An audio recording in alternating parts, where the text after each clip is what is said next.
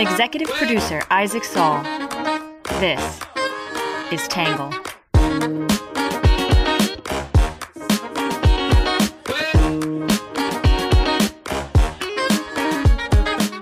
Good morning, good afternoon, and good evening, and welcome to the Tangle Podcast, a place where you get news from across the political spectrum, some independent thinking, and a little bit of Isaac's take.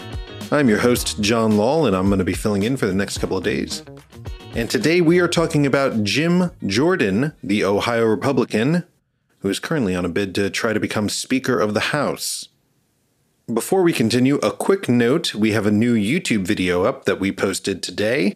Recently, Isaac sat down with Christopher Dowling McGill to talk about his experience with conversion therapy. It is a fascinating, poignant, heartfelt interview. I learned a lot watching it and editing it, and I think you all will too. So I'm encouraging you to go to our YouTube channel and watch the interview in full. There is a link to it in today's episode description. And without further ado, we'll get things started today with some quick hits.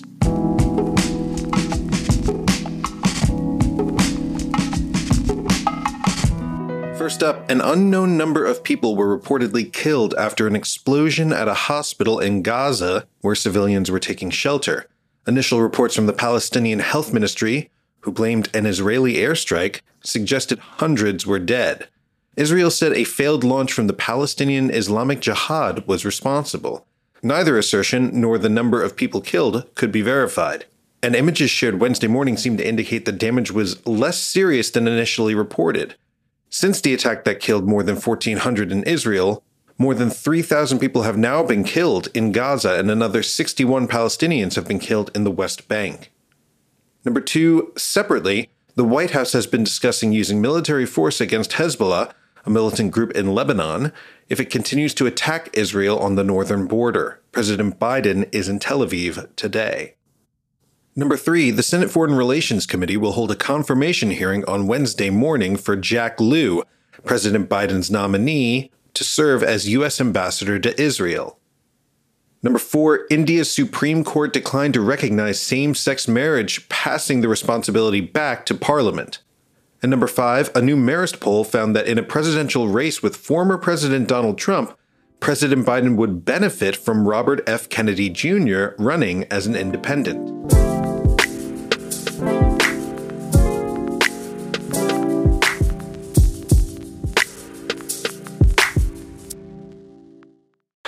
There's a new frontrunner in the race for House Speaker. Today, Republicans voted to nominate staunch conservative Jim Jordan of Ohio. He went to the top of the list when House Majority Leader Steve Scalise abruptly dropped out of the race last night. This morning, hard-right Ohio Republican Jim Jordan vowing to keep fighting for the Speaker's gavel. We got to have a Speaker, and it can't be some deal with the Democrats. We're going to keep working.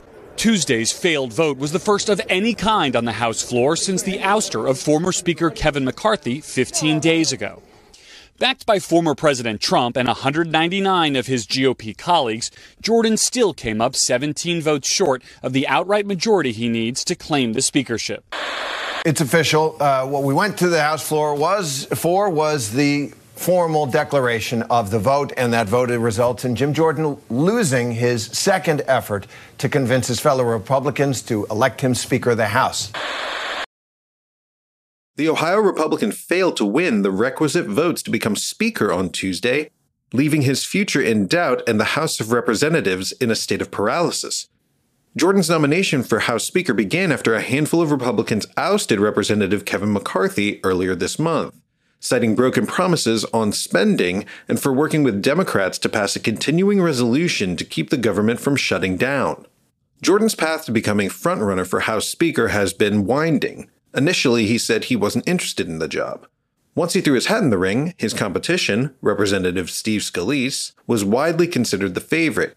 When it became clear Scalise couldn't win the requisite 217 votes, he dropped out, and Jordan took his place as the most likely McCarthy successor. Jordan earned 200 votes in the first round of voting on Tuesday, with 20 Republicans voting for someone else. Another floor vote is occurring simultaneously during the recording of this podcast. Many moderate Republicans have objected to a Jordan speakership, in part because of the electoral implications. Jordan is a divisive figure among Republicans and also strongly disliked by many Democrats and independents. Democrats are already producing ads about how Jordan voted to decertify Pennsylvania and Arizona's 2020 election results. He is also staunchly anti-abortion, supports cuts to welfare, and has promised to reduce education funding, all issues Democrats think they can use in campaigns against Republicans running in purple districts. At the same time, Jordan is beloved by the Republican base, including former President Donald Trump, who endorsed him. Many Republicans have cheered on his work as a member of the House Judiciary Committee, where his sharp questioning of witnesses has often scored political points for the right. He's also received a nearly unanimous backing from the House Freedom Caucus, which was responsible for helping oust McCarthy. Major players in conservative media are behind him too, including Fox News host Sean Hannity, who reportedly orchestrated a pressure campaign on members of Congress to try to help Jordan win the speaker's race. However, with Jordan's path uncertain, some Republicans are now considering throwing their support behind the Speaker pro tempore, Representative Patrick McHenry, who would need Democratic support to be fully empowered in the role. Today, we're going to take a look at some views from the right and the left about Jordan's rise and the latest on the race, and then Isaac's take.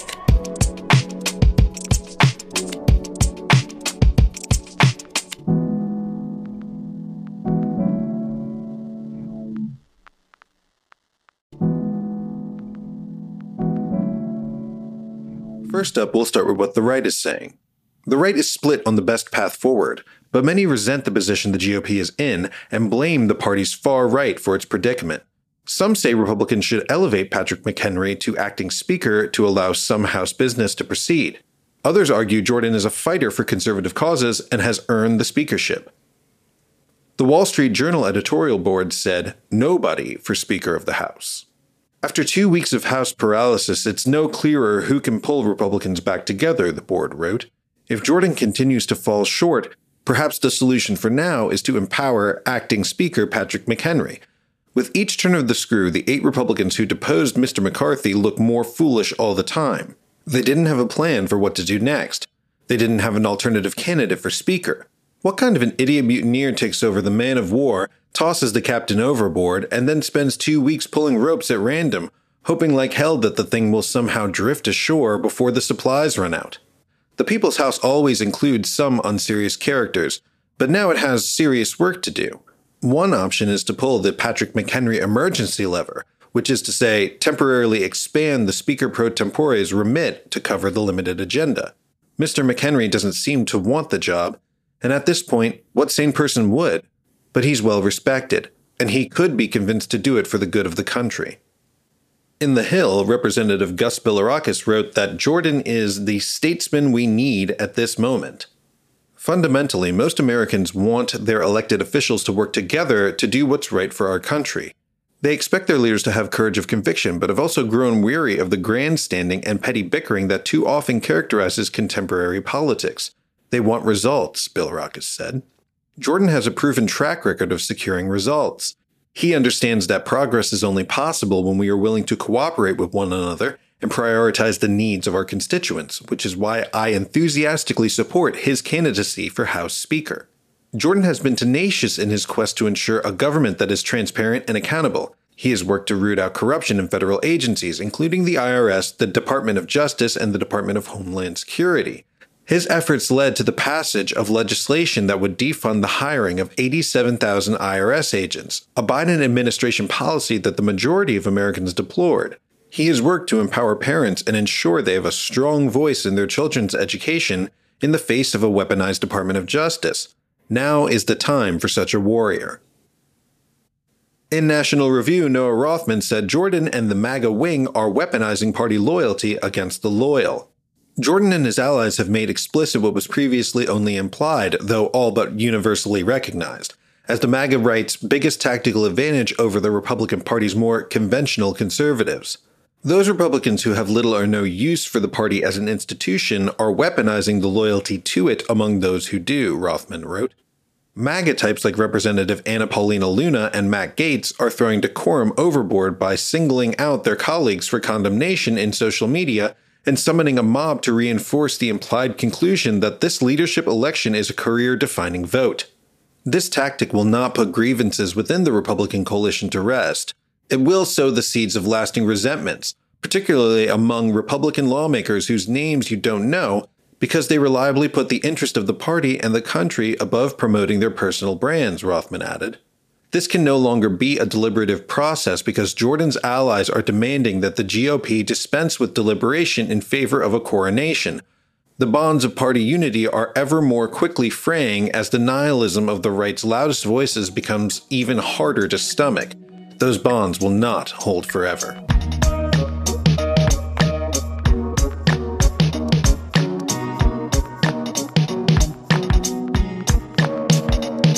Alright, that's it for what the right is saying, which brings us to what the left is saying. The left is unified in their opposition to Jordan and his potential speakership. Some think it would be more appropriate to expel Jordan from the House than make him speaker. Others say Jordan is trying to emulate Trump's aggressive style, but is really just a wannabe strongman. In the Washington Post, Ruth Marcus said Speaker Jordan would be a colossal mistake. For the sake of the country and Republicans for the sake of your party, let us hope that Jordan's bid for the speakership fails in future votes as it did on Monday and Tuesday. Because if Jordan becomes the 56th speaker, he would be a bomb thrower entrusted with dangerous new powers and, while this carries more symbolic than practical significance, second in line for the presidency. His speakership would commence at a moment when the need for bipartisan cooperation on funding the government, on dealing with international crises in Israel and Ukraine, has rarely been greater, and when the capacity to achieve it rarely more elusive. To this fraught, even dangerous moment, Jordan would bring Jordan. There is hardly a profile of him that does not use the word firebrand. His skill is in shutting things down, not making them work. His legislative record is thin to the point of indiscernible. He hasn't passed a single bill, Marcus wrote. It is possible, I suppose, that a Speaker Jordan would turn out to be more accommodating, more practical than in his 16 years in the House would suggest. Put me down as skeptical. In MSNBC, Hayes Brown argued Jordan should be expelled from the House, not made Speaker. Jordan is an anti-establishment firebrand, one who should have been expelled from the House for his efforts to overturn the 2020 presidential election, Brown said. That we're even considering Jordan as a serious option doesn't seem real. After all, this is the same Jordan whom former Speaker John Boehner, himself an Ohio Republican, described as a legislative terrorist. The same Jordan who has spent this Congress chairing the failed weaponization of the federal government subcommittee and failing to make the case that the FBI is persecuting conservatives. The same Jordan who was tapped to join the House Intelligence Committee during former President Donald Trump's first impeachment to act as a pit bull and attack the investigation however he could. And that's before we get to the most egregious of Jordan's sins, his support of Trump's attempted reversal of the 2020 election. Jordan was one of a key group of lawmakers Trump and his advisors were in contact with in the weeks after Election Day. He was one of the loudest voices spreading Trump's lies of election fraud and promoting the Stop the Steal narrative at rallies and on social media, Brown wrote. For him to become Speaker would be rewarding his support of authoritarian tyranny. In the New York Times, Michelle Cottle called Jordan a lousy strongman. The Republican conference is failing as a democratic entity. A healthy democracy needs its participants to accept a basic will of the majority model. Fringe factions have rights, but they do not run the show. For years, the Republican Party has been shifting toward an anti-majoritarian, burn-down-the-system ethos. Time after time, the preferences and well-being of the many are abandoned in pursuit of the desires of the extremist few, Cottle wrote. Mr. Jordan clearly fancies himself more of a Trumpian strongman. He has never been a leader or a serious legislator, but is rather a career pugilist who seems developmentally stuck in his glory days as a high school and college wrestler. Jordan's leverage and influence, like so many hardliners, largely derive from being a creature of Mr. Trump. Mr. Jordan may consider himself a powerful figure. In reality, he is just another Trumpian lapdog, albeit an especially currish one, Cottle wrote. Generally speaking, toadies don't make for great strongmen. Small wonder that the House Republicans' leaders in recent years have been so weak and forgettable.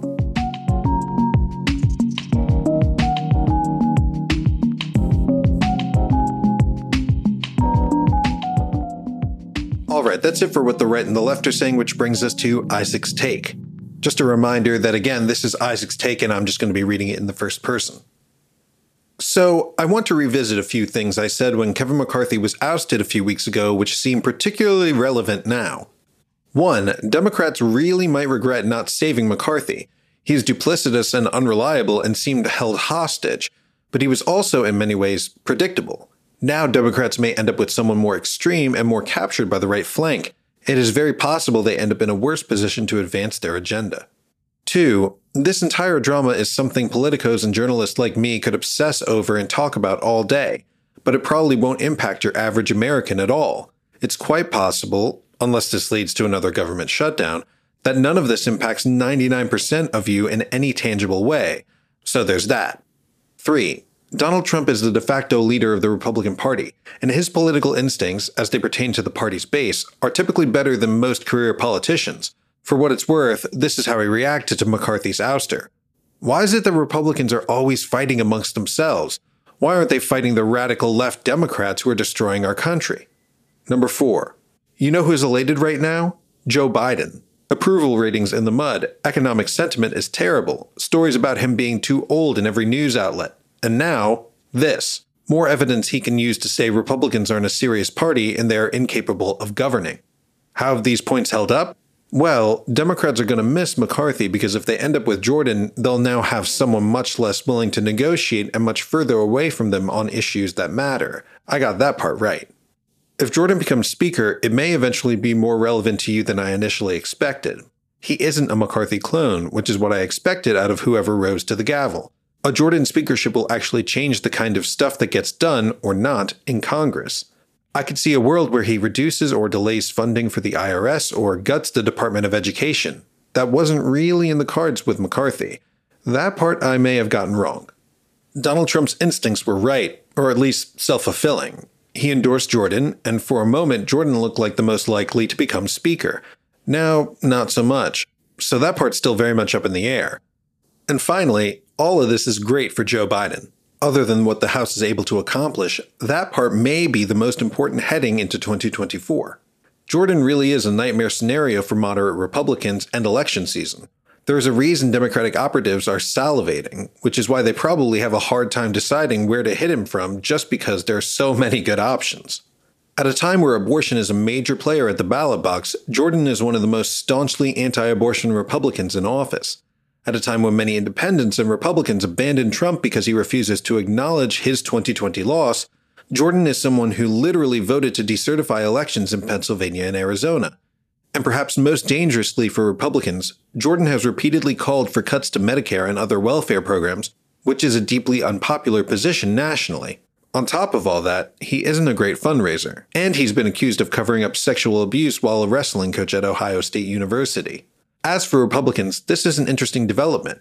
Jordan was famously called a legislative terrorist by a fellow Republican and much better known for starting fires than putting them out. I really don't know if 20 Republicans that have refused to vote for him will budge, and it's possible a Jordan speakership is dead. In Congress, that's what happens when you make a name for yourself by being an unlikable firebrand who doesn't care much for playing nice with others. But if not Jordan, then who? I genuinely have no idea, which is part of why the ousting of McCarthy was so surprising and confounding. There was no plan. Now we're all living in that vacuum.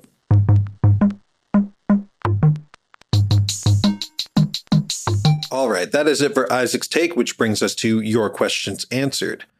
This one comes from an anonymous reader in New York. This person wrote, "I'm still learning, so bear with me. Why does Israel even control Gaza's gas and electricity?" So as a bit of context, this question relates to the recent news that Gaza is without water and energy to provide for the basic needs of its citizens following a blockade from Israel and Egypt, the former of which is a response to the attacks from Hamas. I'll try to phrase the answer as neutrally as possible. Let's start with the fact that the Gaza Strip is a small area and is not particularly resource-rich. It is therefore dependent on trade with its neighbors for electricity or fuel to generate electricity, and Hamas, the governing party in Gaza, does not have a normal diplomatic relationship with Egypt or Israel. According to Gisha, an Israeli pro-Palestinian NGO, Gaza requires 400 megawatts of power daily. Gaza's lone power plant produces only 60 to 80 megawatts. Egypt sells Gaza 28 megawatts, and Israel sells it 120 megawatts. That means before the total siege Israel recently ordered, Gaza was already well short of its supply and required scheduled blackouts to ration its resources. But plenty of other places in the world that are small and resource scarce have gotten along fine. What has made Gaza's situation especially fraught is its relationship with Israel and, to a lesser extent, Egypt. In the 2 decades since former Israeli Prime Minister Ariel Sharon's withdrawal of military and settlers and Gaza's subsequent election of Hamas, Israel and Egypt have not dealt directly with Gaza and have imposed a blockade on the territory, as both countries consider Hamas a terrorist group. In order to get access to energy and water, the government in the West Bank, which is on the eastern border of Israel, led by the Palestinian Authority, paid for Israel to send fuel, energy, and water into Gaza and then collect payment from Hamas. However, in 2017, the Palestinian Authority announced it would stop payment for these Gazan imports. Israel continued to send the water, energy, and fuel that Gaza received until recently and deducted the balance from tax revenue collected on behalf of the Palestinian Authority. That resulted in a tenuous state of constant insecurity that persisted before the deadly attacks by Hamas this past weekend. Even before this latest outbreak of violence, Gaza's power typically only lasted about a half a day.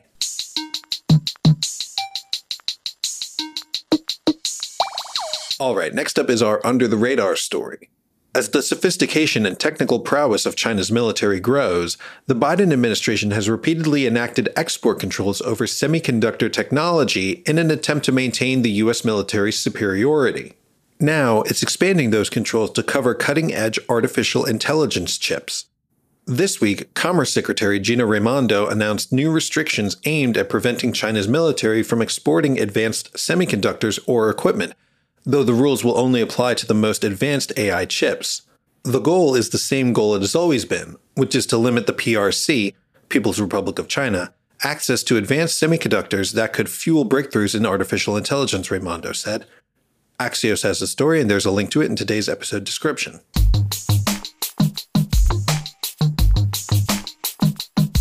Alright, next up is our numbers section. The number of days since Kevin McCarthy was ousted as Speaker of the House is 15.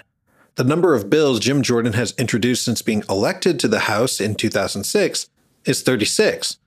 The number of bills introduced by Jordan that have gone on to become law is 0. The number of Republicans who said they would not vote for Jordan to be Speaker during the internal vote last week was 55. The number of Republicans who did not vote for Jordan on the first Speaker ballot on Tuesday was 20. The percentage of time Jordan has voted against a majority of House Republicans in the 118th Congress is 8.8%. The percentage of time the average House Republican has voted against a majority of the party in the 118th Congress is 10.9%. And last but not least, our Have a Nice Day story. Last week, NASA announced results for their study of the composition of an asteroid from its Johnson Space Center in Houston. They were pleased to report that when they chose the asteroid they picked to study, they'd hit the jackpot. Samples from the 4.5 billion-year-old asteroid Bennu, which were collected in space and brought to Earth by NASA, showed evidence of high carbon content and water, which together could indicate that the building blocks of life on Earth exist elsewhere in the universe. This finding was part of a preliminary assessment of NASA's OSIRIS-REx science team. The OSIRIS-REx sample is the biggest carbon-rich asteroid sample ever delivered to Earth, said NASA Administrator Bill Nelson. There is still so much science to come, science like we've never seen before. NASA has the story, and there's a link to it in today's episode description. All right, everybody, that is it for today's podcast. Thank you so much for tuning in and listening. As always, if you want to support our work, please go to readtangle.com and sign up for a membership. Don't forget, we have a new YouTube video up in which Isaac is interviewing Christopher Dowling McGill, a Tangle reader and former church leader who had experienced conversion therapy and is now fighting against it. It's a truly amazing and fascinating story. I highly encourage you to go and check it out. I learned a lot watching it. I think you will too. We will be back again tomorrow. Have a good one. Peace. Our podcast is written by me, Isaac Saul, and edited by John Law. Our script is edited by Ari Weitzman, Bailey Saul, and Sean Brady. The logo for our podcast was designed by Magdalena Bokova, who's also our social media manager. Music for the podcast was produced by Diet 75. For more on Tangle, please go to readtangle.com and check out our website.